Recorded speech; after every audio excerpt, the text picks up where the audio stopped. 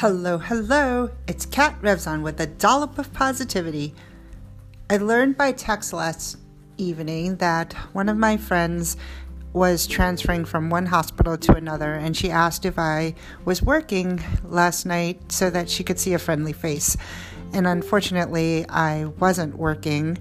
I'm off this weekend, but I did text with her to learn a little bit more.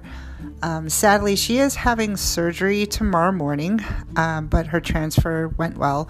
So I'm just asking you all to send some positive vibes her way so that everything goes smoothly and that she recovers well. And that's my ask for a dollop of positivity today.